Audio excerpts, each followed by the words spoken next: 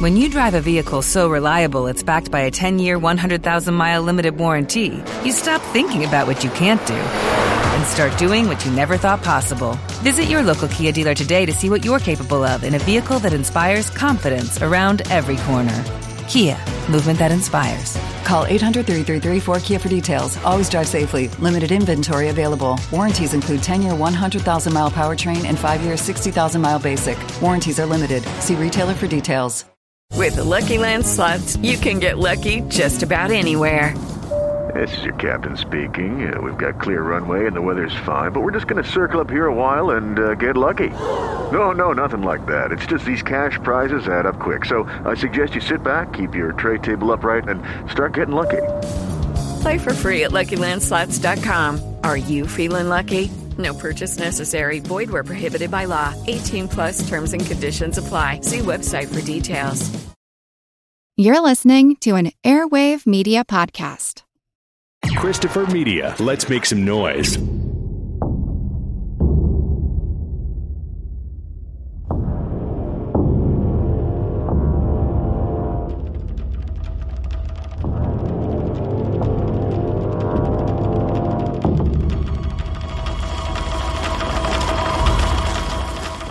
I want to come with you. I give the orders then.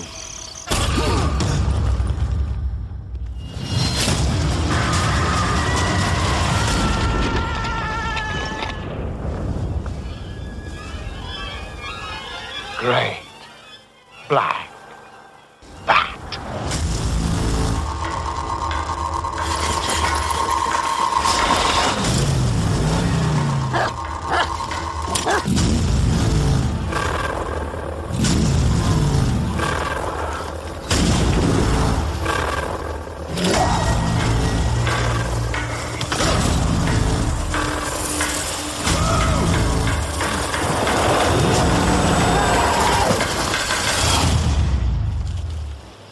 Who's done it, Mac?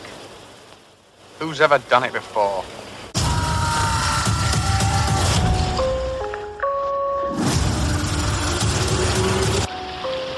What have we done to ourselves?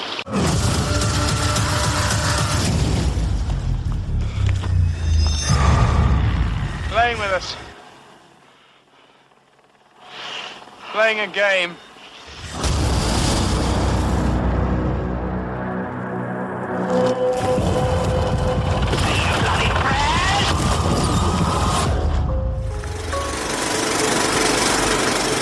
Welcome to the Projection Booth. I'm your host, Mike White. Joining me once again is Mr. Cullen Gallagher.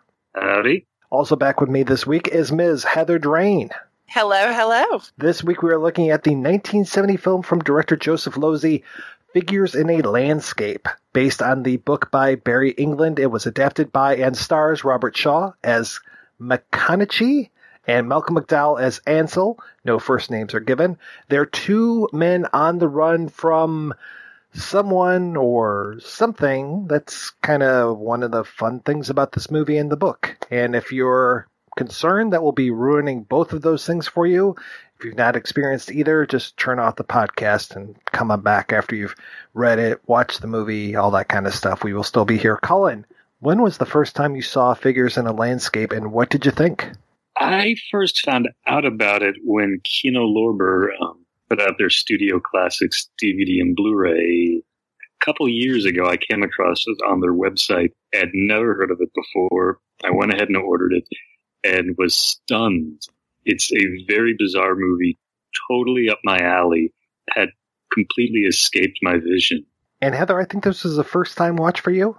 It was. And it's funny because I'd heard about the film for years, dating back to the early 90s when I became a big fan of Malcolm McDowell's work when I saw the movie If. Like, I'd rented If, the Lindsay Anderson film, from my local video store and was just immediately, oh my God, Malcolm McDowell. And so I immediately, researched his filmography. And this, was the second film he did, I believe. I think he had a part that was in Poor Cow that was cut out. But as far as like feature roles, this was a second film. But I could never find it. Like I looked for it, and it was a really hard film to find, for me at least, until the Kino Lorber release, which, oh my goodness. I mean, I think we all know Kino Lorber do usually just fantastic jobs with their releases, and this is no exception. My impression was it wasn't what I expected, but I don't always mind that. I do love the fact that like it has this sort of pastoral title, and the book, obviously the book does too. And there's something so great about a pastoral title that sounds like something of a painting, and yet you dive into the work and it's not that, but it is that at the same time. It's very interesting. Yeah, I had heard about this movie for a long time. This was one of those movies that was kind of a holy grail for some people, and it was finally available on like the gray market bootleg sites for a while. And then when Kino Lorber put it out in this really beautiful edition, I still didn't watch it. Like this was one of those where I'd had it on VHS for years and years, and I was just like, okay, I've got it on the shelf. Eventually I'll watch this because it sounds fairly fascinating. Malcolm McDowell, Robert Shaw versus a helicopter. Okay, great. This was a first-time watch for me. This is one of those where I was making myself watch this in order to do the podcast on it. And there are some movies like that where I just kind of say, all right, White, it's time to buckle down and watch this movie that you've had on the shelf for all of these years, and now's the time to do it. And I'm glad I did. I read the book for this, and I watched the movie a couple times, and I'm pretty impressed with stuff, though I don't know. I think I got more out of reading the book and watching it rather than just watching it on its own. So I have a thought experiment. I have a question for you, Heather, because I don't think that you read the book, and I want to know, who are these guys and what are they on the run from? Well, actually, I have read part of the book. Okay, good. So I have failed the experiment already. My impression, but I think I would have gathered the same impression from the movie, maybe not as strongly as I did from the book, but I pretty much was under the assumption that they're escaping from a POW camp, especially like within the movie, clearly, okay, they're British, they're in a foreign land, and there's references to being in the military. So if they're escaping from something and where they're bound up, their hands are tied, to me that they're prisoners of war. I had no clue, and I absolutely loved that sort of ambiguity. I think I've now seen the movie 3.5 times, and every time their characters change a little bit for me. I sort of love not knowing, are they completely innocent? Did they do something wrong? Are they prisoners of war? Why are they being pursued? And I think especially on a first viewing, not knowing what they're capable of gives it an element of like mystery and anticipation. 2 months ago, I watched Escape from Devil's Island, the movie with Jim Brown.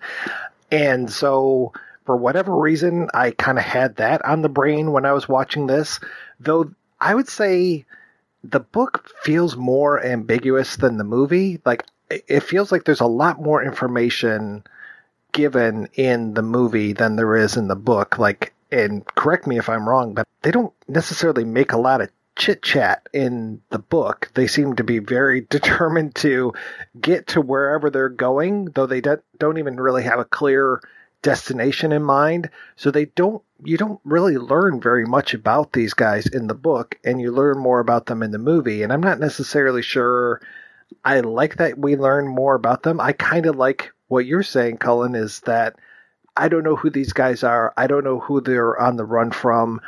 They're just on the run. And I kind of like that we start in media res, that we don't see them actually escaping, though that is part of the book, and that is part of the criticism of the movie, is that we don't see them with their initial escape. But I kind of like that we pick up while the story's already going, and especially that we kind of are searching for them ourselves, watching that opening, and we finally come across them, and get to see them in this huge landscape, the way that they're dwarfed in this landscape.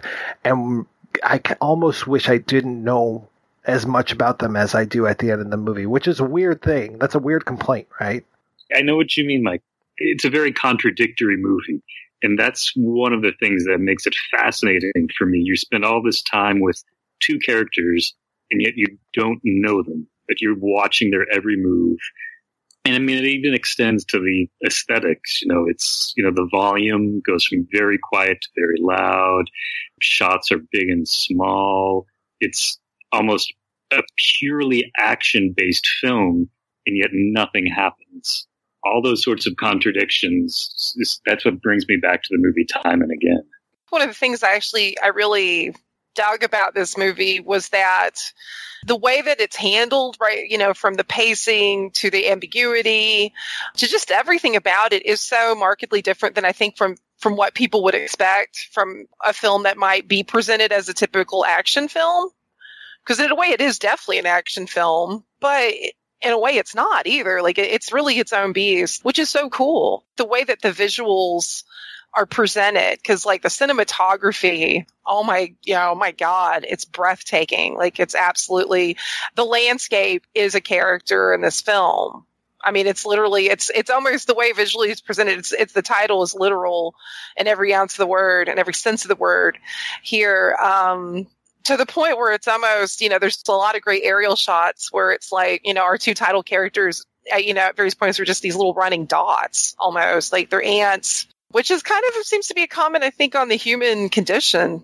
There's a lot of really great sort of cynicism about our own humanity, I think, in the film. And from what I've read in the book, I picked up on that in there too, though I haven't finished it. So Mike, you definitely have a better insight on that than I do. I don't know about that. I mean, because there were articles that I read, criticisms that I read, where it felt like people were getting a lot more out of the book than I was. And I don't know if that was just me being obtuse or something, but I was like, oh, I didn't pick up that these guys were POWs from the book at all. So I don't know if that's just people bringing that to the material, or maybe seeing the movie and then reading the book, because I can see watching the movie that, yeah, there's a lot of talk about soldiering and the guys that they're on the run from and that they are running to are wearing uniforms. So the whole idea of them being POWs really makes a lot of sense. But then I'm also trying to pick the year, and, we know, and kind of one of the nice things about this movie is that you're there and you're searching for answers the entire time and picking up more each time that you watch this movie, so that, you're glomming onto those just little pieces that they're throwing out. Like when Malcolm McDowell's character talks about where he used to work and talking about how he was working at this department store and the Norwegians and Swedish girls used to come in and he would try to pick up on them. And when they start talking about the pill, so I'm like, okay, well, the pill, that puts it in, if they're post-pill, then it's post this year, and I'll trying to piece these things together. And then I'm like, well, they're both British, so what war is going on and what would fit this landscape? Because the landscape is, oh my God, it is absolutely gorgeous. And they shot this all in Spain, and any fan of spaghetti westerns will tell you that Spain has so many different looking places, and this is no exception. There are so many beautiful vistas and mountains and all of these things going on, so you can't really place exactly where it is either. So again, I'm searching for answers every single time I watch this, and sometimes I think they're giving me something, and other times I think that they're kind of obfuscating a little bit. Like, what's the whole story with Robert Shaw and his wife? What is going on there? So it's interesting reveal and withhold approach to the information. I don't know about y'all, but first time I watched it, it almost felt like a sci-fi movie in some ways, that they could be on another planet. And it just has this, like, the landscape has this, like, alien nature to it. It seems to, like, morph and shift. There don't seem to be any sort of boundaries. When you never really hear the people that they're running from or even the villagers speak, so you don't know what type of language they would be speaking. Those scenes later on in the movie, when those who are in pursuit sort of like come up over the horizon and they have these like weird hoods on. Like, you never see exactly who it is that's pursuing them. They could be sort of, I mean, you see the pilot, and so you know it's sort of a human, but you don't really see beneath the helmet. Yeah, and to see so many people are wearing goggles, and so it makes them look like an insect, and then the helicopter that they're on the run from also feels more like an insect, or I know it's kind of equated to a bird of prey because we cut at one point at the beginning from the helicopter to like a falcon or some sort of raptor, and then back to the helicopter. So it's like, okay, yeah, I'm getting the message that you're trying to send me, that this is animalistic representation of what this thing is. On top of that, it's almost like the helicopter, because there's a lot of cat and mouse with at one point, the two trying to kind of turn the game on the helicopter, which only has kind of like middling results. But it's, something that just hit me with you saying that, Mike, because there's a scene early on where they stumble upon like this goat herder, and you see these shots of like the goats running. And even in the beginning of the film, like there's these great aerial shots of the animals running. And it's like that's pretty much almost a mirror image to what we see later on of the shot of like McDowell and Shaw running. It's like we're all animals. One that McDowell even does this thing that I've seen in nature documentaries where the bird will affect that its wing is broken and trying to lure the predator away from the nest where the babies are, and like, oh, I can't fly. And then once the predator gets close enough, it can, miraculously fly away and leaves the predator completely baffled. I think that was in Animals Are Beautiful People. And he's doing almost the exact same thing when he's trying to get the helicopter to a good position for Robert Shaw to shoot at it. And he's just like, oh, my leg. And I was like, oh, okay, that's it. This is really going right towards a nature documentary. When there's the other animals, there's the pig that gets shot in the corn or whatever those plants are when it runs out. And there's the snake that he finds when he's crawling around. He's so happy about that snake. If anybody has their doubts about this movie, and I mean, it's, there are some issues I had with it, but it is definitely worth checking out. And I mean, seriously, you get to see Robert Shaw crawling through a field on fire, wielding a snake and laughing and cackling. Well, wielding the snake and yelling at his enemies. I mean, that alone, that could be your trailer. Like, I think in my notes wrote, what? At the time, even to call him out and said he was over the top. Oh, yeah. Maybe, but amazingly over the top in that scene. I mean, it's Robert Shaw. I mean, that guy being over the top is kind of like, you're welcome, like he's great. He's Robert Shaw. And I loved his dynamic with McDowell on this because, Shaw is kind of, in some ways, I didn't think he was over the top. I thought he was more theatrical. But I actually thought, because that's the thing, these two characters, in the book and especially in the film, you have the older guy and the younger guy, and there's obviously like a dynamic where the older guy views, Shaw views Ansel as this sort of like weak, spoiled boy, which he's clearly not. He's clever and he's in the shitter along with him. But their dynamic was so cool because Shaw is this more grizzled and he's more of a theatrical kind of actor in some ways, not in a hammy way, but it's just, more of his background. And whereas McDowell to me was more natural, like he's more of a naturalistic actor, but equally intense. And he can easily bring up his volume too if he needs to. And just, I don't know, seeing those two kind of play off of each other, to me, that was one of my favorite things about this film. I agree totally. And that's one of the things that deepens on multiple viewings for me, is watching the subtle ways that their characters interact. And in some ways, when we get more into the plot, we can talk about them. But there are moments between the two of them that on first viewing seemed one way, but on second and third viewings kind of shifted dramatically for me, at least in terms of the power struggle between the two of them and each other. It would be easy to just place them into two columns and say that Shaw is the muscle and McDowell is the brains, because that's not necessarily true. There's not necessarily that line of demarcation. We get quite a few times where that's the case, but they're not joined together like Tony Curtis and Sidney Poitier or, Black Mama, White Mama kind of thing. They're not chained together. They have to be figuratively chained together because they complement one another. There's a moment where it feels like they're going to part, and that's where we do get the moment of, you might have the cans of food, but I'm the one that was smart enough to bring the can opener. So it does, they complement each other in that way. I don't think that we necessarily get them wanting to split up in the book. I think that they're always in it for the long haul, but they do make a good team, and they will switch positions occasionally where one is the smarter one.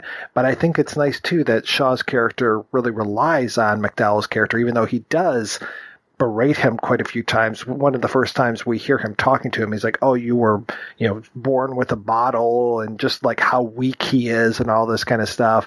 And then later on in the movie, it's like, well, what are we going to do? Think this thing out and try to come up with a solution to how we're going to get out of this situation.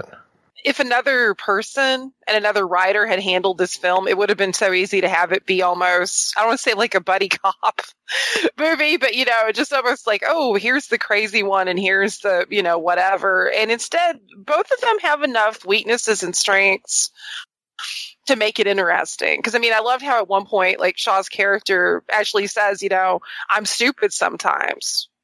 Like, he's actually, for this guy that has all this bravado and, masculine, not necessarily machismo, but definitely a lot of macho gumption. For him to admit that pretty, was like, wow, okay, that's, a character that has that kind of self-insight to themselves. That's depth. That shows some layers going on. Ansel is, physically not as strong as him, but so mentally strong. But, they both physically survive a pretty harrowing trek across the landscape without, losing a limb. That's impressive to me. I don't know.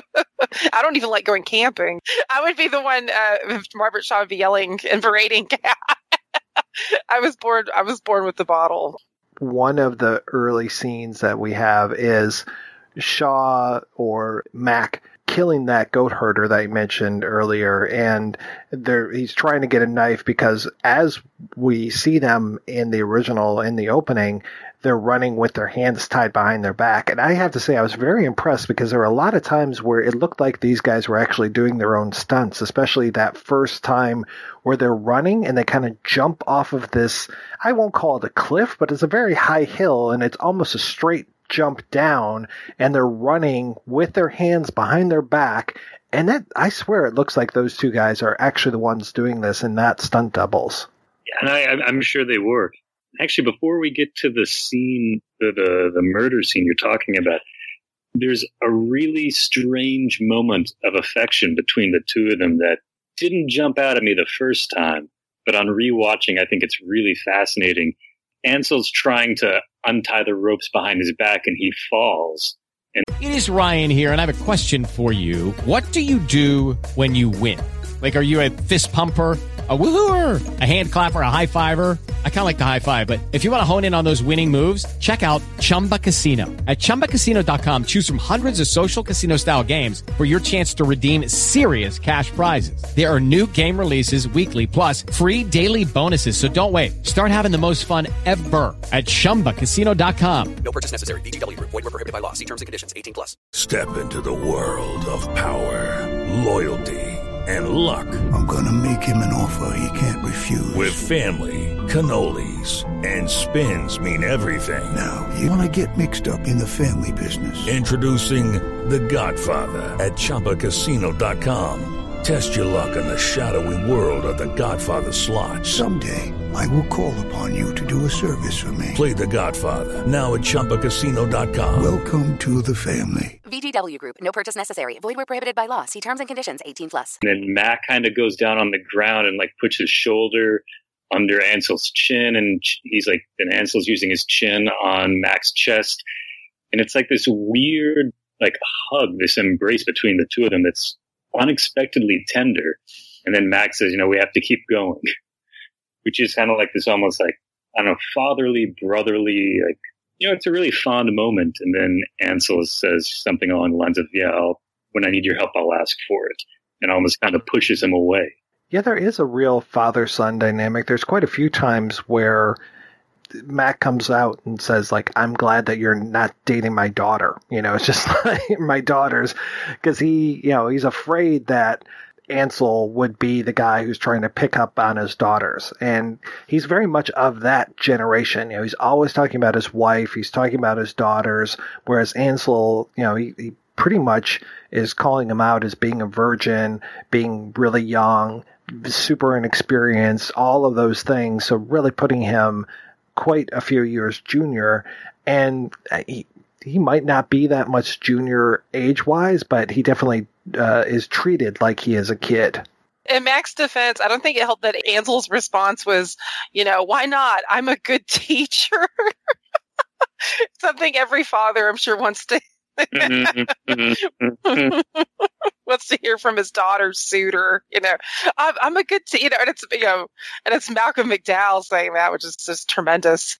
It's so good. But that exchange is so cool because it reveals just how, Mac has no problems with killing. I'm not saying it's his favorite thing. He has a much easier time with it than Ansel does. But yet when it comes to sex, he's obviously like, the pill was one of the worst things to happen. And, he's very, very old guard.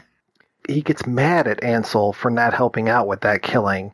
And I don't know how much of that is him getting mad at Ansel for not helping him kill the goat herder, or how much of it is that he went to all that trouble to kill the goat herder and the goat herder didn't have a knife. I imagine a mix. That thing kind of took me aback because in the book, they kill, their first kill is somebody that's trying to catch them. And they do kill him, and it's brutal. That's actually, I thought that was in the book, it's a really powerfully written scene. And the violence is just ugly and crunchy.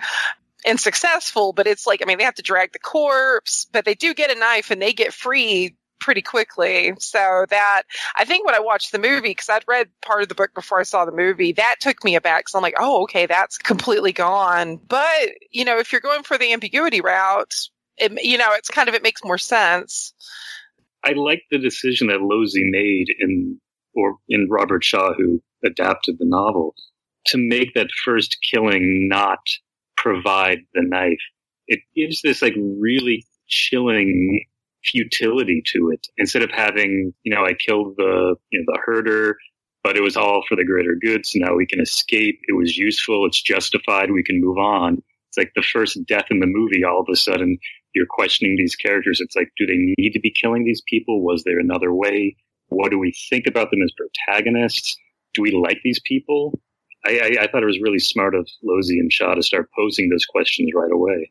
Well, and that they're killing an innocent bystander. There's a real demarcation between who are the soldiers and who are the village people. And in the novel, they indicate that, if I remember correctly, that he's a civilian, but he's on the side of the goons, which I believe that's the word that Barry England uses.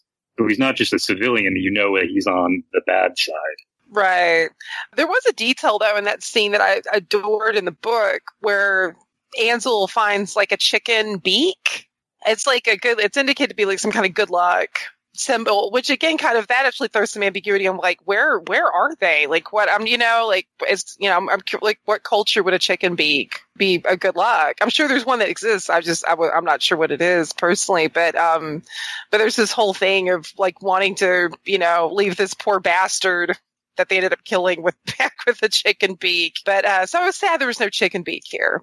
Obviously, the aim of what the film is going for and what the book is a bit different. But that's not a bad thing. I mean, if the end result's good, that's ultimately what matters. I like both, and I think they go their own separate ways. And I'm okay with film adaptations, that have their own perspective on the book. When you go from page to screen, you don't get accents necessarily unless you're writing dialect. You don't get accents from people, so that we have Shaw and McDowell. Now that suddenly makes these guys British. And it's interesting too, you were talking, that they use the word goon. That is very close to gook, right? Which 1968, when this book was written, we were in the heat of Vietnam, but it was interesting that he went with goon and not gook, because it's goon was an older word, and it doesn't necessarily speak to any sort of, as far as I know, race or anything like that. So it kind of makes that ambiguous as well. And then as soon as you have to see what people look like, then you start to associate them with a race, a class, a country, something like that. Though Losey does a good job of obfuscating that with the full head gear. We get some shots of the villagers, though we get that crazy shot of the one woman villager, the widow, when they go into the village in subsequent scenes, and the way that she's made up, like, I thought she was a ghost at first, and really, I didn't even know for sure what I was seeing the first time I watched this, because they're wandering around inside of this house, and I'm like, there's somebody there. Do they not see this person there? Is she really not there? And the way that her face is so pale, I was like, is that a ghost? What is going on with this? And it's interesting that she doesn't even react to anything until Robert Shaw, Mac, reaches over and tries to take this bread that was on the dead body, like a tribute to the dead body, and that's when she finally reacts. It's like that bridge too far. And that's one of the few times where you really get Ansel berating Mac because he took it too far. He shouldn't have done that. He could have had everything else in that house pretty much other than the stuff that was on the dead body. The first time I saw that, I was almost like, is she a dead body too? I totally see what you thought the ghost thing of, because it was just, she's lit so eerie. I mean, the lighting in this movie, it's just, visually, this is such a perfect movie. It's so good. But that shot of her, I was like, what is going on? And then she's okay, she's a living person. All right. That bread did look good, but the whole scenario is so surreal too, because just there's this dead body laying out, and here's this this widow, because she doesn't look like she's grieving. She looks like she's just like stunned into paralysis almost until she screams. Well, there's those other surreal moments. I mean, just that we can't see the soldiers' faces is kind of surreal, and that I talked about how the soldiers at the end look like insects, but that weird moment after they have their first encounter with the chopper, where Robert Shaw starts talking about the chopper, what would have happened if it had cut his head off, and then he'd be like playing soccer with his own head, and he just doesn't let it go. He just keeps adding on to that story to the point where he keeps talking about it, like it drops for a second and then he picks it back up, and I was like, is he still talking about kicking his own head? That brings up one of my favorite lines in the movie, and it's actually right after the scene where Ansel's berating him, and he keeps calling him a pig, and then he actually tells him, you should cut your head off, put it in a bucket of vinegar, and send it off to a museum. Yeah, there's a real decapitation theme going on here. So it's just so specific. Like, it's such a great, like, that is a specific insult. And I don't know if there's anything to this when one of the things they escape from the village with is a straight razor, and they're talking about shaving, and I can't remember. I think Mac is talking about his wife, and then immediately switches topic to shaving all over the body, like doing a little bit of manscaping, that Ansel should really think about that in order to escape the rot. And I was just like, oh, okay, so we're going to talk about your wife, and then we're going to talk about Ansel's crotch. Okay, all right, good. But the funniest part of that was that Rex Reed in his review didn't seem to understand what the rot was. And I was like, really? You didn't get that, Rex? He's terrible. The only thing good he ever did was be in Myra Breckenridge, and that movie's terrible, but it's amazing at the same time. This movie's great for having so many little scenes that you're like, whoa, okay, that's a decision, like, I like it. That's a good decision, but it keeps you on your toes. Yeah, because I was like, because when he first said that, I was like, is he talking about his pubic area? And then he keeps talking, I'm like, oh, okay, yeah. Well, you got it. I got it. Colin got it. Rex didn't get it. I just looked up on my phone. Apparently, goon was a slang for German Stalag guards for American POWs during World War II. So maybe that was something that Barry England was referencing by using that term to reinforce the POW theme. Wasn't that the island that the sea hag was from the old Popeye cartoons and comic strips? Ooh, I don't like the looks of this place at all. The silence is too quaint around here to suit me, that's all I gotta say. I wish me old man could have got lost someplace else besides here. Wow! Oops, Goon Island, Humings, keep on. I wonder if they mean me. I want to pause for a second and talk about how much I love the music in this movie, because we've talked about the cinematography and the acting, but I have to say that the music is right up there with one of the most important things in this movie. And I looked high and low for a score for it, but couldn't locate a CD of it. It reminded me a lot of like Jerry Goldsmith, to the point where when they're walking, I expected like three astronauts who just faked a Mars landing to be walking the other way. You know, they really has like a good Goldsmith, and that's a major compliment for me, a good Goldsmith vibe to it. And the way that the music, you know, you talked about how we go from large vistas down to small details, back out to large vistas, and that music is right there with you as far as loud, quiet, loud. It's almost like a Pixies kind of vibe, you know, and it just really such a powerful thing. And the sound design itself, you know, that was one of the things I liked the most about the helicopter, is that there's a lot of times where you don't hear the helicopter at all until it's right there on you. This is not the beginning of MASH. This isn't like radar isn't there saying, oh, choppers are coming. You know, you don't hear the chopper at all until it's on top of you, until it's already too late, as they would say. Richard Rodney Bennett, I knew of before, because he did a Murder on the Orient Express. But what I'm wondering is, when did film scores that are this modernist and atonal start to be used? Well, the first one I can think of, and this is probably because of my limited knowledge, is just 2 years prior with Planet of the Apes, another Jerry Goldsmith score. But yeah, I think like in Goldsmith, to me, always seems to speak to musically to Bela Bartok and some of those atonal composers.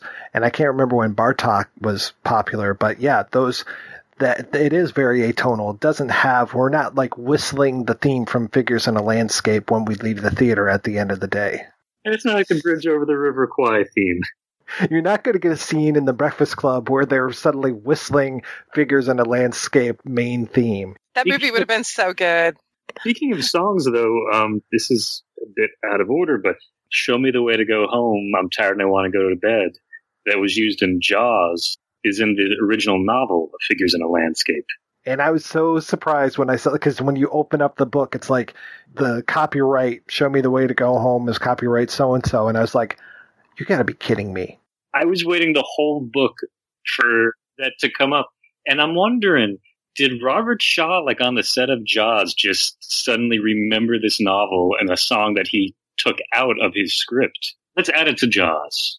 He was like Tarantino with that Ezekiel 25:17, where he's just like, well, I'm going to try to have it in Dusk Till Dawn. No, let's try it over here too. Yeah, that cracked me up. And there were so many times. I mean, I can't watch Robert Shaw in anything. You know, The Luck of Ginger Coffee, nothing. I can't watch Robert Shaw without thinking of Quint. And the times where he has that cackle, like you're talking about, Heather, I'm thinking, you know, oh, the taxidermy man, he's going to have a heart attack when he sees what I brung him. Like all of those lines.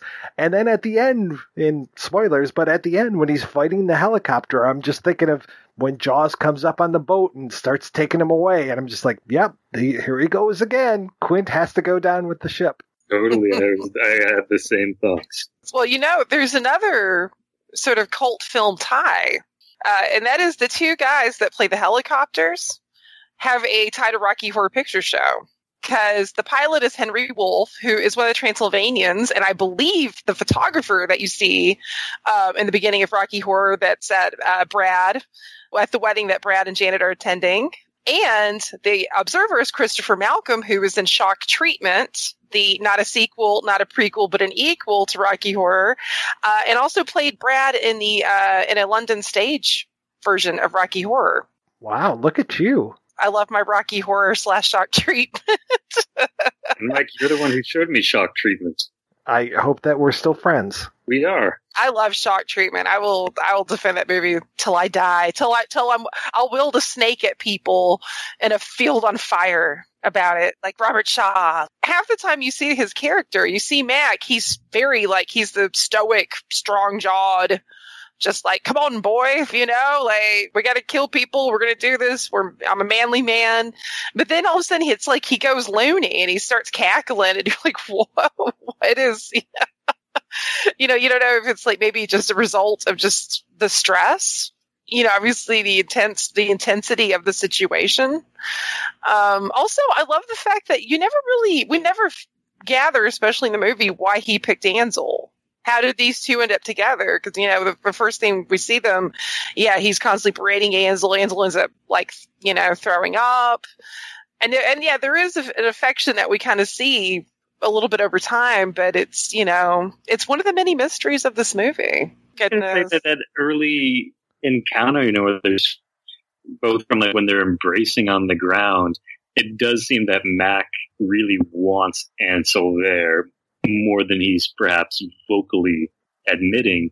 And the first time I watched it after the killing, I thought it was just sort of righteous anger, you should have been there with me while I did this. But on subsequent viewings, there seems to be more desperation in the way that Mac is saying this. Maybe as if he was a little scared, he didn't think he could do it without the kid. And there seems to be this sort of shock afterwards. The more I watch it, the more nuanced that conversation is between the two of them and, the dynamic between the two of them. Does he seem proud when Ansel finally kills someone? Is that the same impression that you guys get? A little bit. Kind of reminds me of when, Henry gets busted for the first time in Goodfellas and they're like, oh, you broke your cherry. It doesn't seem as congratulations, now you're a man, though. I know what you mean, but that was definitely an odd moment between the two of them. Because at that point, I almost feel like it's a little bit more desperate. I think there's a little bit more, or at least Mac is facing the fact that they might not get away with this. And he's cackling a heck of a lot more than he was at the start of the movie. And I think there's something to what you were saying, Heather, as far as the stress, because that scene in the field where the field's on fire, I mean, that's a major set piece in the book. It's a major set piece in the movie. And they fare better in the movie than they do in the book. They end up running through the fire in the book and basically burning off all of their hair, all of, their clothes pretty much are burnt, and a lot of their skin is burned off. So they look like almost two space aliens walking around with this, horrible, disfigured look to them. And then after that, the sun really becomes their enemy because it is just beating down on them. And thank goodness, after they see fire, they see rain, and they get the rains coming in, because otherwise they would probably die just of exposure because of the way that they are now so exposed with their flesh being burned. My God. Yeah, I didn't make it to that part of the book. Oh my. What I have read and what you're telling me, the book definitely, would you say it's more brutal? You guys have both read it. Do you think the book as a whole is more brutal in terms of its violence and worldview than the movie? Yes. It depends on how much you bring to it, I suppose, because if you can picture the things that they're describing in your head, then it is more brutal than the movie. If you have to actually see the things on screen, then I imagine that the movie is more brutal. But to hear those descriptions, to read those descriptions of them taking 12 hours to crawl not even a mile across this large field, and the way that their fingers get worn down, the nails crack and eventually break off, and their fingers are like sponges of just meat. That kind of stuff really gets to you, and the stuff about the burning flesh gets to you. And yeah, I think, and also there's more of it. It takes a lot longer to read the book than to watch the movie, so you really kind of feel beat up by the end of reading that book. And that they don't make it at the end of the book either is really brutal as well. And the book was a huge hit in England, correct? That was it was a really good, a bestseller. Or am I misunderstanding on that? I can't necessarily speak to that, though I know that they picked up the rights to the book almost as soon as it was out. And there's only a 2-year turnaround with this between when the book comes out in 68 and when the movie's coming out in 70. So they shot it literally the next year from when the book came out. So they turned this thing around really quickly. Right. It's always fascinating to me when something that bleak does really well on a major level, because you don't always see that, especially in, I think, more modern times. Yeah, the detail about the rope, when they finally get the ropes off of their wrists in the book, that was oof. That was some beautifully written detail, though. That's Cullen, do you happen to know if the book was a hit?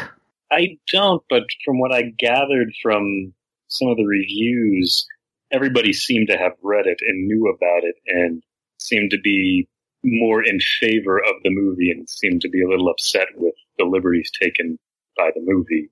And then there was that whole essay published in Lumiere where someone just tears the adaptation apart and holds the book to quite high regards.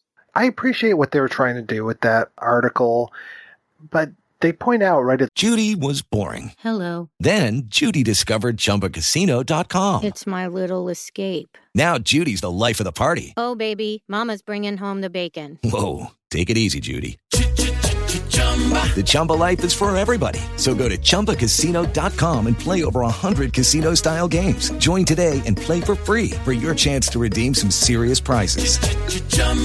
ChumbaCasino.com. No purchase necessary. Void where prohibited by law. 18 plus terms and conditions apply. See website for details. Okay, round 2. Name something that's not boring. A laundry? Ooh, a book club. Computer solitaire, huh? Ah, sorry. We were looking for Chumba Casino.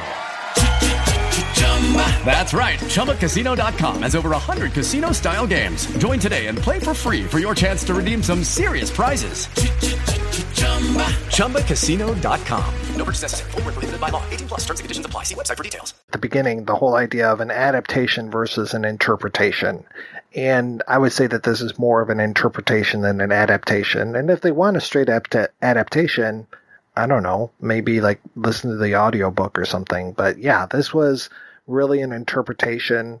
And we'll talk a little bit more about the script in the second half of the show. But it's unusual to have your star, one of your two stars, adapt the thing that he's starring in. Because then you can immediately start saying, oh, well, he gave himself more to do. He gave himself more things to say, and he slanted everything towards his character. And if there's any faults in this, then you can immediately point at the guy who is there on screen rather than some anonymous screenwriter who a lot of people, you know, if you said a screenwriter's name to them, they might not even recognize who that is.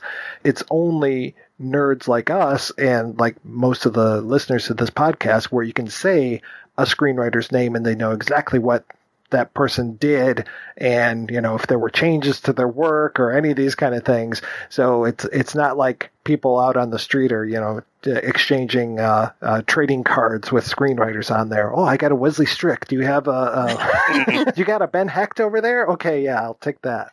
Despite this not being a project that Losey initiated himself, it feels very much, you know, very sympathetic with the rest of his, you know, the movies, his body of work. You know, from his first movie, The Lawless, to something like Strangers on the Prowl, he has a lot of sympathy for people that are persecuted, that are on the run.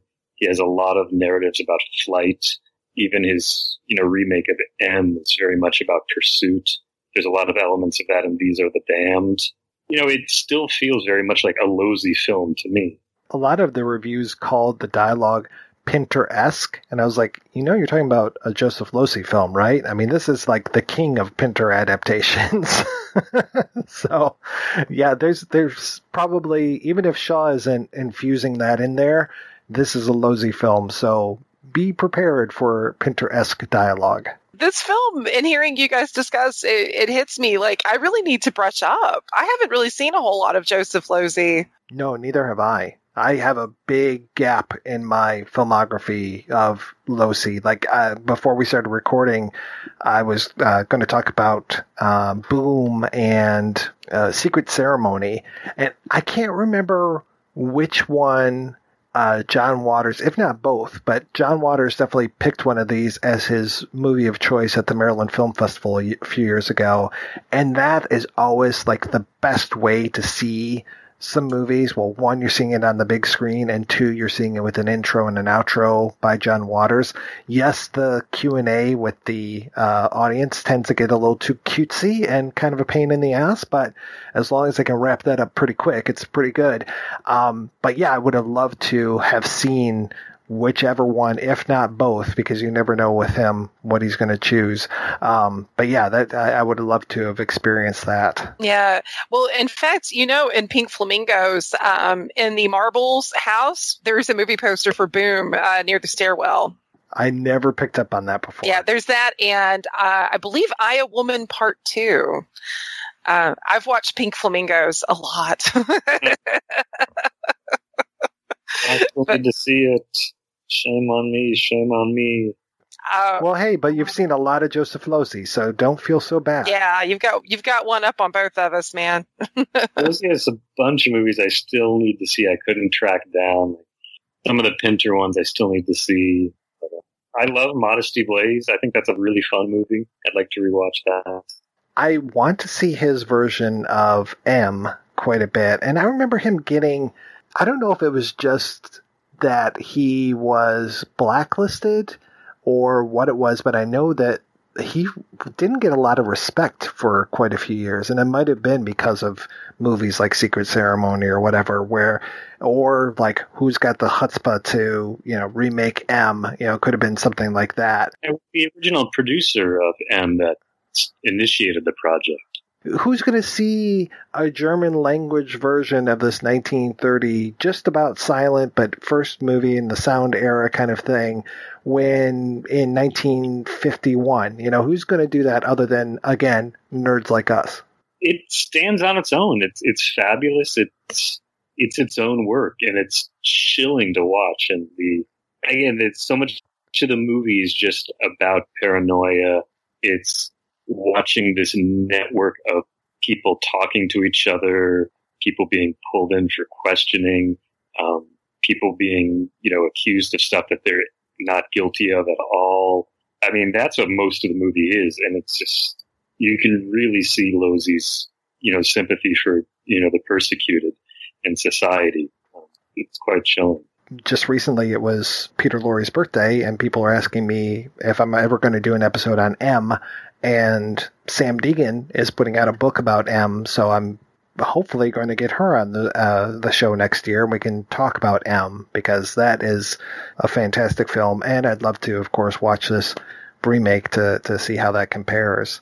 But though I know both you and I, Cullen, have seen The Prowler on the big screen, yep, which is another Losey film, and that is fantastic. If you haven't seen that one, Heather, you really need to track that one down. And now there's finally a great restored version of that, thanks to Eddie Mueller and the Film Noir Society. Oh man, I'll have to check that out. And I've always wanted to see his version of M as well, because I'm a huge fan of the original. I think that's awesome that Sam's doing a book on that. That'll be fantastic. She's great. And actually, I have a copy of Modesty Blaze that I just got recently. I actually found it at a local store, it was used, but for a song and a dance, and so I nabbed it. So that's definitely on my pile, since I actually have a copy of it. Very much worth singing and dancing for. I hope you enjoy it. I remember it being a blast. That's one I've wanted to see for years. I remember seeing a trailer of sorts for it years ago, and just oh my gosh, I must see this. And so finding a copy in the wild, I was like, oh, okay, you're coming home with me. Mm-hmm. So let's talk about the end of the film a little bit, because that is where some purists really had it out with this movie. And it's an interesting ending. I have to say that this is a really crazy kind of ending, because we don't know, through the entire movie, we don't know that they have a goal in mind, and I don't think they have a goal. They kind of just run across this fort, and they're debating amongst themselves as to who owns this. Is this one of theirs or one of ours? And finally they decide it's one of ours, and they go up, and they're like, we don't see the soldiers come out, if memory serves. There's just all of these soldiers just standing there. And other than like some threatening moves, I don't think we see these guys move at all. Like one of them like brings up his gun, and that's about it. Like these guys are they're almost like statues. And, I keep bringing up them with these goggles on because we don't see a smile. We don't see a welcome home. We don't see a get down on the ground. Who are you? None of that. They're just quiet, like sentinels standing up on this mountain and not giving them anything. And it makes it so creepy. It's a very cold welcome.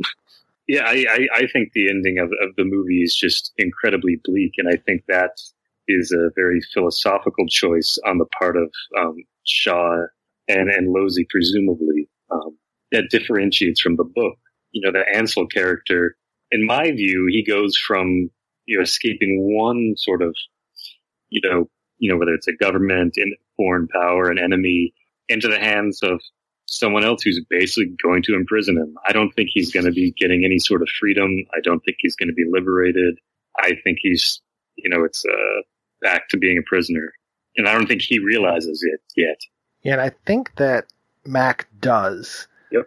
Though, I don't know, he kind of hides it a little bit by then suddenly turning it into, now I'm going to have my last stand with this helicopter. Though the helicopter, like, none of the other soldiers help out at all. They just watch this. Again, completely silent. They just watch this whole thing happen. They don't tell them to stop. They don't shoot at the helicopter. Nothing. And it goes on for the longest time. Like, the helicopter makes several passes at him to murder him. And the way that we even have that shadow of the helicopter that passes by him after he's done, man, that really got me. I'm mystified that there are people.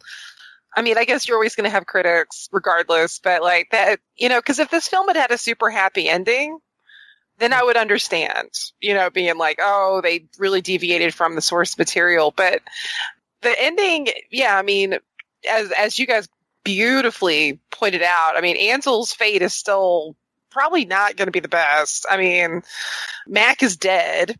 And we're just kind of left like, oh my God, like we've been on this journey with these guys and have seen them go through all manners of travails and stress and just this, there's such a great sick, it's not like super tense, the film is in the sense of like your like anxiety's going up, but there's like a sick tension because hope feels like it doesn't exist for these guys, Totally, and that's something that's very different from the book, where Ansel basically has Mac kill him, and then Mac gets blown away by the helicopter into smithereens, and there's this sort of, blaze of, I don't know if glory is the right word, but they're fighting to the end. Ansel's not going to be taken.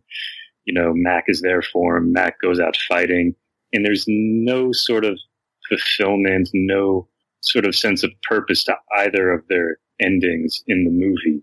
And to me, that's what makes it so much colder. Ansel just sort of goes into the arms of this sort of another cold regime. And then Robert Shaw's character, he sort of doesn't want to go back to that. He can't win. He kind of gives up and it's blown away.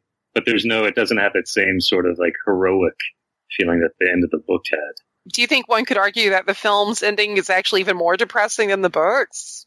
I think so. In a certain ideological sense, I think both of their endings seem to me a lot darker and colder. I mean, you could argue like, well, why did he turn around and run back to that helicopter? He was right there and he could have gotten away, and it was a really dumb move to do. I can't see it being a happy ending either way. Whether he turns around and goes with those soldiers and they go up into their base or whatever, and we never see the helicopter again, that's a depressing ending. Him turning around, going out in this blaze of glory, that's also a depressing ending. This is a no-win scenario. This is the Kobayashi Maru. discussing this movie with you guys tonight has actually made me appreciate it even more. Because I'm just thinking, how many movies can you think that are adapted from a pre-existing material, like a book or a play, that the ending is arguably even more depressing? I mean, because we live in a world where, like, the Scarlet Letter is given a happy ending. Like, literally, somebody's putting a happy ending on a Thomas Hardy novel, which that in and of itself is akin to painting, a penis on the Mona Lisa or something. It makes no sense. Man, what a ballsy move. I'm sure the listeners are cineasts like ourselves. That a guy like Joseph Losey is definitely a bold filmmaker. But gosh, yeah, I mean, when you make a film like this, it's this, like, you're leaving kind of, like, unsettled and you're never going to be settled. That's bold. I love it. I love this movie now. I went into it liking it when it's recording and just discussing it with you two. I'm like, it's good. Everybody see it. There's movies that this movie reminds me of quite a bit. I mean, I've mentioned a couple of them already. One of them that I want to give a shout out to is The Man Who Would Be King. And I think it's this whole idea of these two British guys. Yes, I know that Sean Connery's Scottish, but these two British guys on this trek, and then just the way that it's doomed. It's almost like their servant guy at the end when he runs into the crowd with the sword and everything. That kind of reminds me of the way that Robert Shaw, like, runs down that mountain, is going to, fight the helicopter and stuff. It's a no-win scenario for him either way. And the other one that it reminded me a lot of was another Steven Spielberg film other than Jaws, which was Duel. It really reminded me of something that we would see just, I think, the next year. This whole idea of man versus a faceless guy driving a machine, and this whole, the way that the helicopter is personified or more anthropomorphized as this bird of prey or an insect, that versus the lion roar of the truck. But again, Dennis Weaver makes it, and spoilers, but these guys don't. So yeah, that was a much more hopeful ending. You've got Hooper and Chief Brody swimming back to Amity at the end of Jaws. Here, nobody is going to have a good time of it. To your point, 5 minutes after this movie ends, I don't think that Malcolm McDowell is going to be in a very happy place. Have you guys ever seen The Plague Dogs? No. What the heck is that? That is an animated film, and I won't give away too much, but there were elements of this that also reminded me of The Plague Dogs, which was two dogs who are on the run, and there's even a helicopter at the end of that. And the ending isn't necessarily the same as this, but there's this whole idea of lost hope at the end of that movie. So it would be a really neat double feature to watch Figures in a Landscape and The Plague Dogs back to back. Is the animation style of The Plague Dogs similar to the film version of Watership Down? I think I have seen that. I think because that sounds a lot like a film I remember seeing when I was real little, and I remember being very depressed. Which, yeah, Watership Down had the same effect. Yeah, which no shock. But wow, it makes me want to revisit it and see that through adult eyes. I mean, how the Duel comparison is also very cool. Which Duels, I love Duel. Yeah, actually, just looking up The Plague Dogs, it was also written by Richard Adams, who wrote Watership Down, and it was also directed and produced by Martin Rosen, who also did Watership Down. So you've got the exact same team coming to this. Okay, yeah, I have seen that, because there was I saw both at such a young age where it's like, you know how just when you're kids, certain films, if they're similar, kind of bleed a little bit together. I had some friends over on Saturday night, and I made them watch this, and then they stayed through the whole thing, and then I said, y'all can pick the second movie, and they said, no, you can pick the second one. So I picked another Losey, These Are the Damned. And after that, they made sure I did not pick the third movie. But they loved them both. I think they did. But we watched The Incredibles because we needed something much, much happier to end evening. But These Are the Damned also has a Joseph Losey helicopter chase sequence. Unintended helicopter double feature for Losey. Well, Colin, I would let you pick the third feature. That sounds like an amazing double feature. And I sympathize because I, too, I once had my movie picking privileges revoked years ago back in college because my friends let me pick for the weekend, and I picked Desperate Living, speaking of John Waters, and Meet the Feebles. And I guess it was too much for them. I don't know, whatever. You can't please everybody. That sounds like a party to me, man. Thank you. Well, see, Mike, that's what you get me. This is, you're like my brother from another mother. You get it. All right, we're going to take a break and be back after these brief messages. Let me ask you a question. Are you getting enough? I bet you'd love more, right? Well, AdamandEve.com wants to give you more with 10 free gifts. First, you'll get a sexy surprise for her. Second, a specially selected toy for him. And third, a little something we know you'll both enjoy. Plus, you'll get 6 full-length adult movies on DVD. And number 10, free shipping on your entire order. So what do you have to do to get your 10 free gifts? It's not hard. Just go to AdamandEve.com and select any one item. It could be an adventurous new toy, sexy piece of lingerie, or anything you desire. Just enter offer code BOOTH at checkout, and you'll get all 10 free gifts. Go check out AdamandEve.com today. Select one item and get 10 free gifts, including free shipping when you enter offer code BOOTH. That's BOOTH at AdamandEve.com.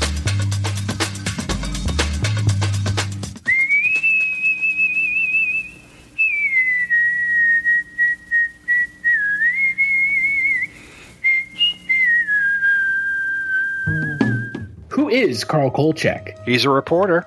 Now that is news, Vincenzo. News! And we are a news paper. We are supposed to print news, not suppress it. With the INS. What's an INS? Independent News Service, sir. Founded in 1904 by Enrico Paluzzi. Who seems to have a nose for the strange and unusual.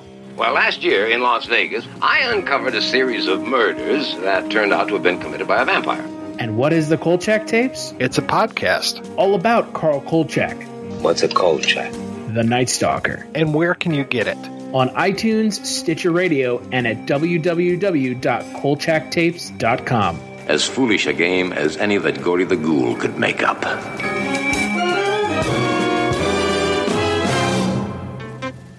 Hello from Cinema Detroit. We are Metro Detroit's only truly independent cinema, and also the only first-run, 7-day-a-week movie theater in Greater Downtown. We deliver an eclectic mix of mainstream, art, indie, genre, cult, and classic movies in the heart of the city. Like a sommelier choosing wine or a DJ mixing a set, we handpick our slate of films, many of which are exclusive to the metro area, the state of Michigan, or the entire Midwest region. Cinema Detroit features a unique setting in a former furniture store and a warm neighborhood atmosphere, including always fresh popcorn, Detroit-made Faygo soda, and other locally created treats. Please visit our website, cinemadetroit.org, for the latest features and showtimes. You can also like us on Facebook and follow us on Twitter, Tumblr, and Instagram. We look forward to seeing you soon at 4126 3rd Street in the city, 48201.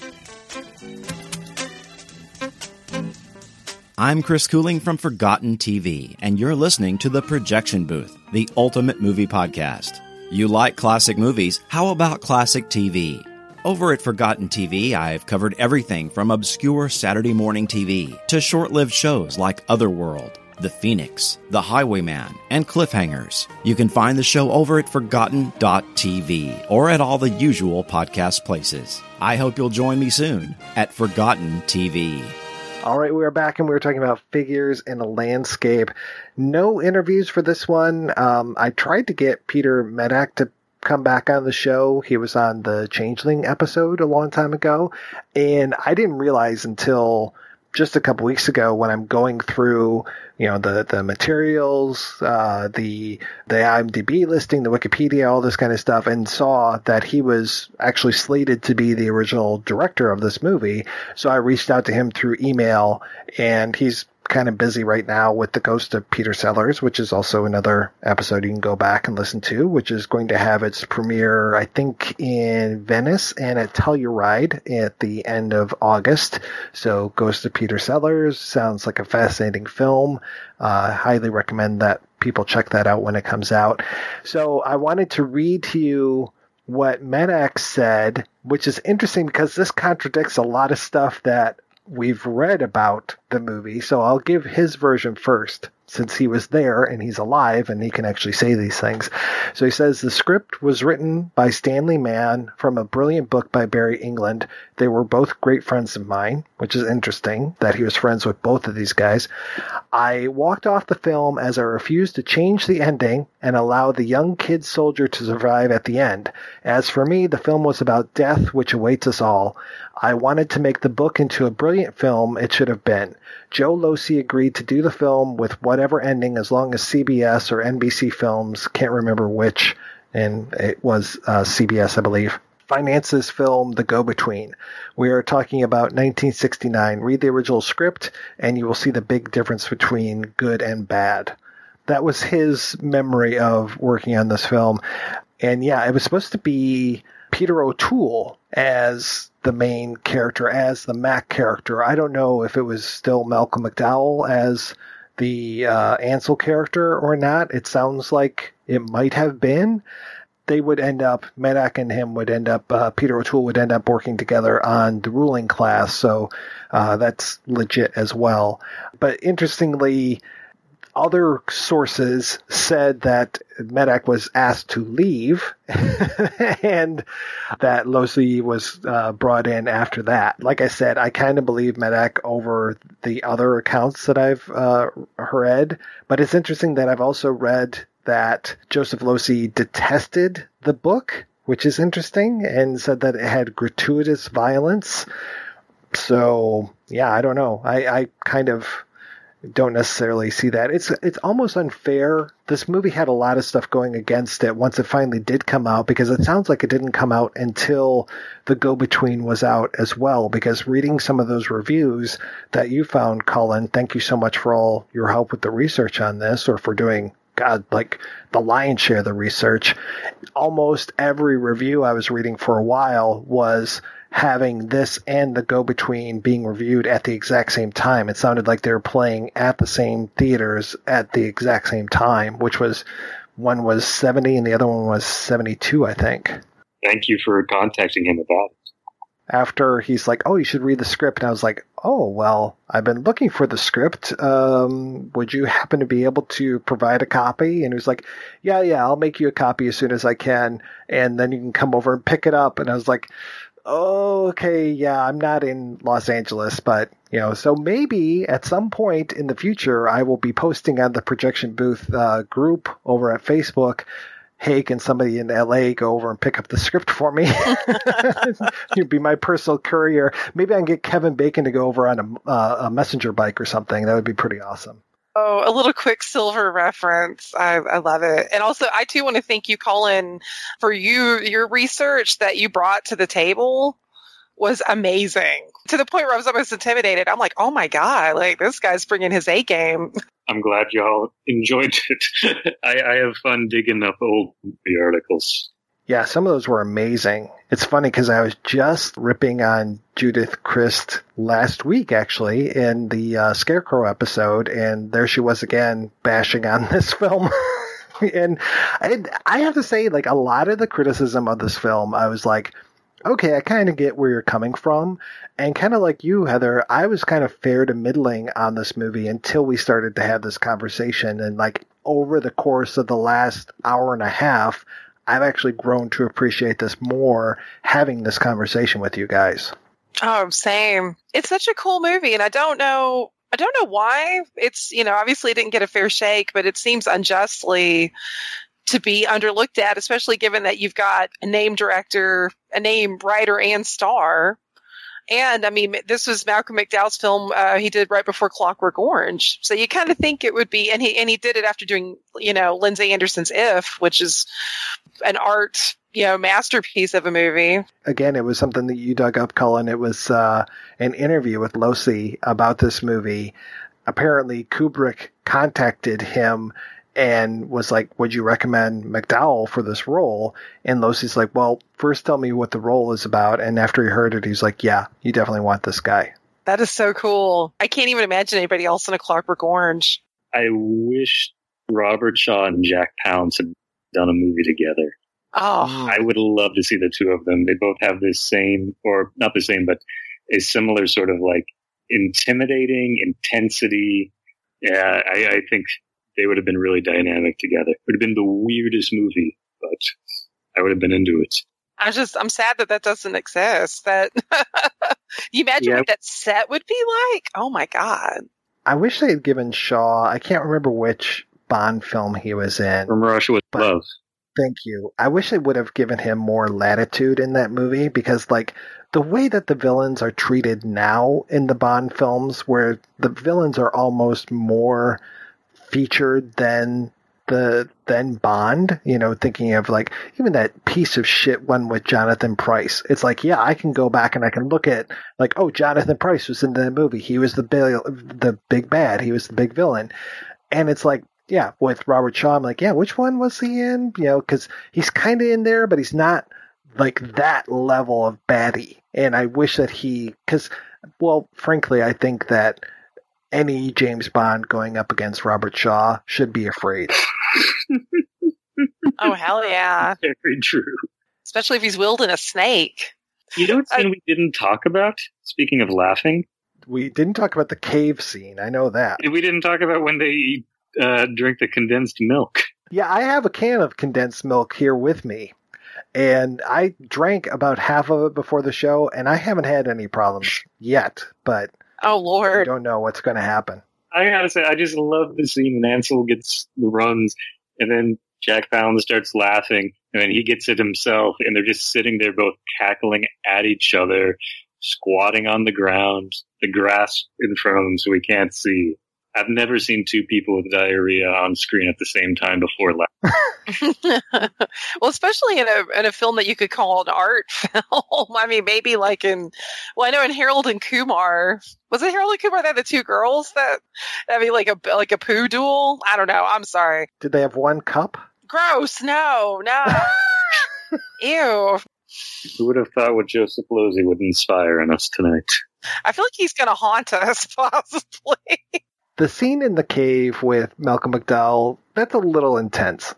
He gets a little out there, but I think it's called for. I mean, there are moments where there are some really intense emotions happening on screen, and if you're not up for it, then you might be like, yeah, that's a little much. But I was with the ride for this movie. I didn't necessarily sit there and go, yeah, you should have toned that down a little bit. Those scenes are totally earned.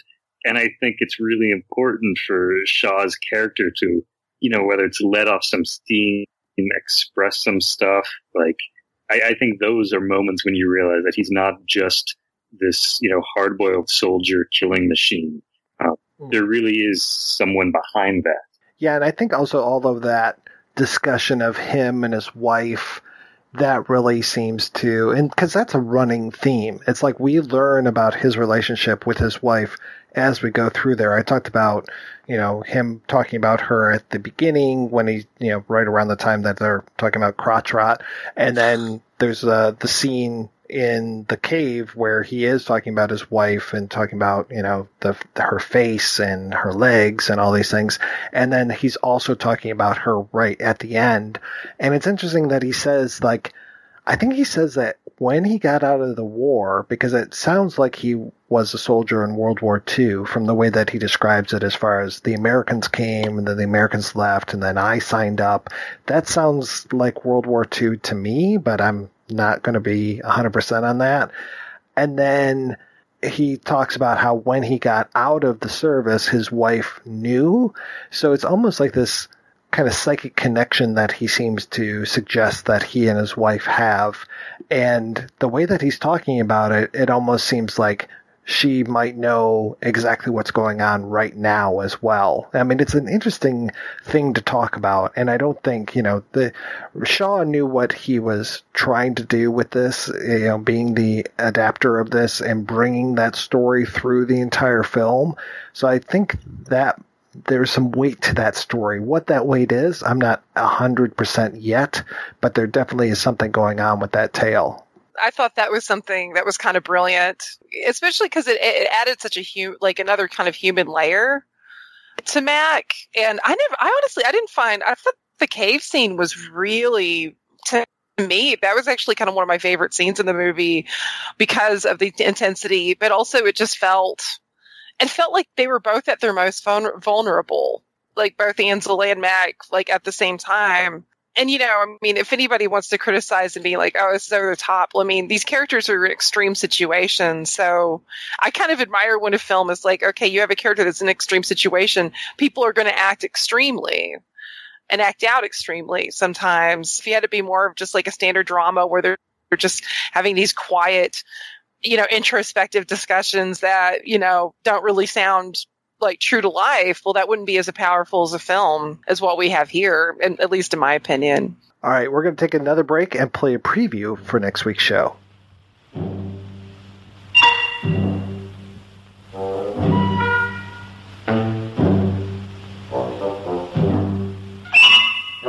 俺を買わんか。用心棒にどうだ。腕は今見せる。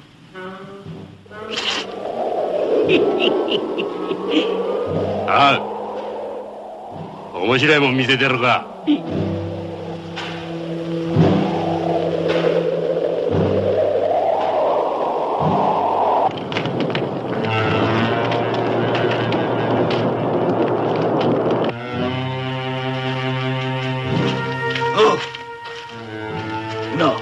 知らねえだろ。こいつとっても強いんだぜ。地獄の入り口で顔を合わせたこの二人。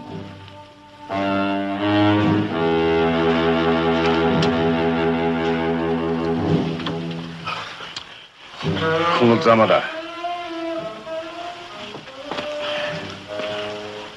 だから言わねえこっちゃねえ。6人ぐらいじゃ手不足だ。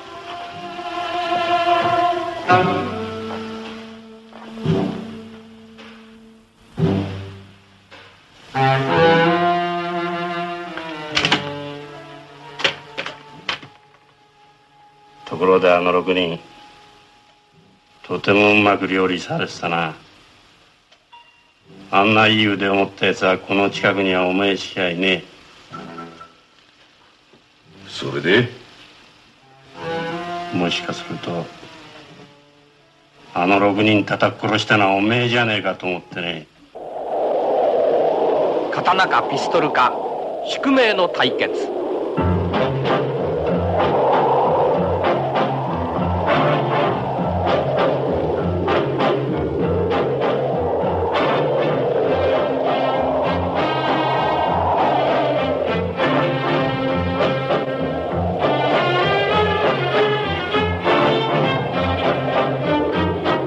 こっちに来るんじゃねえ。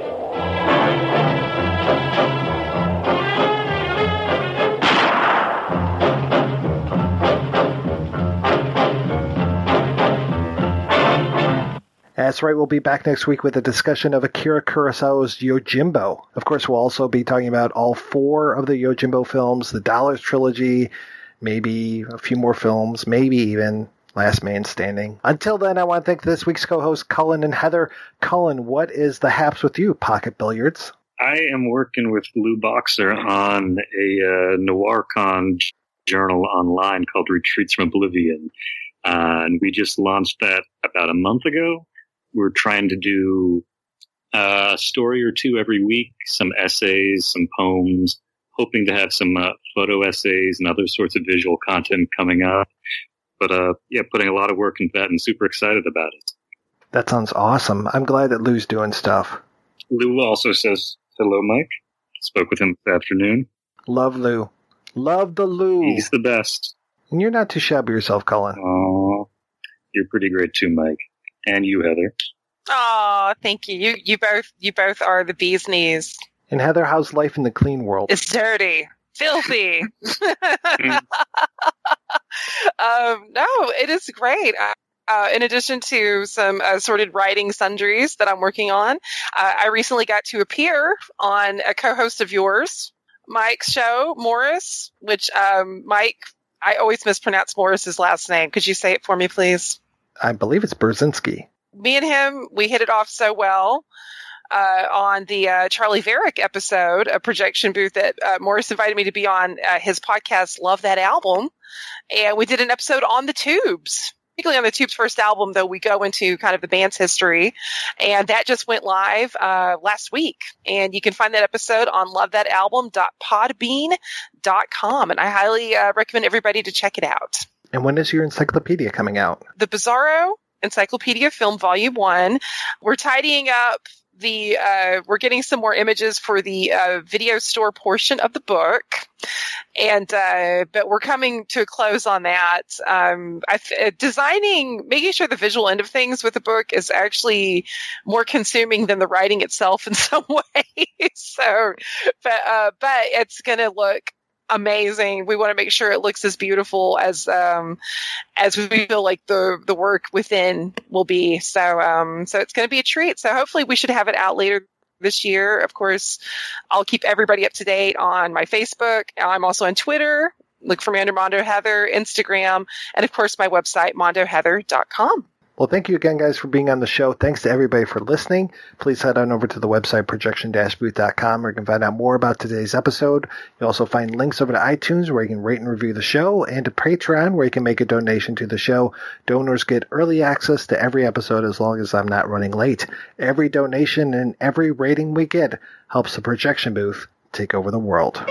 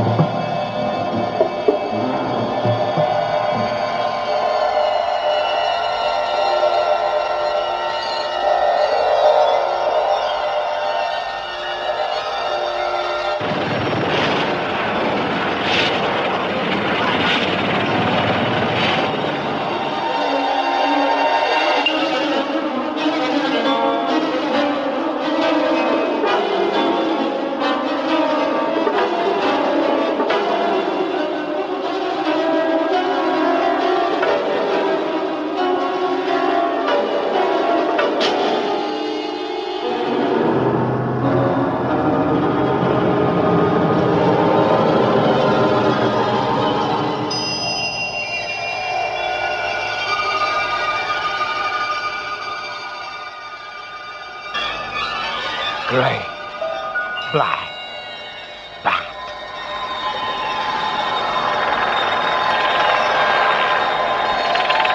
Leave it, Mac, you've got no chance!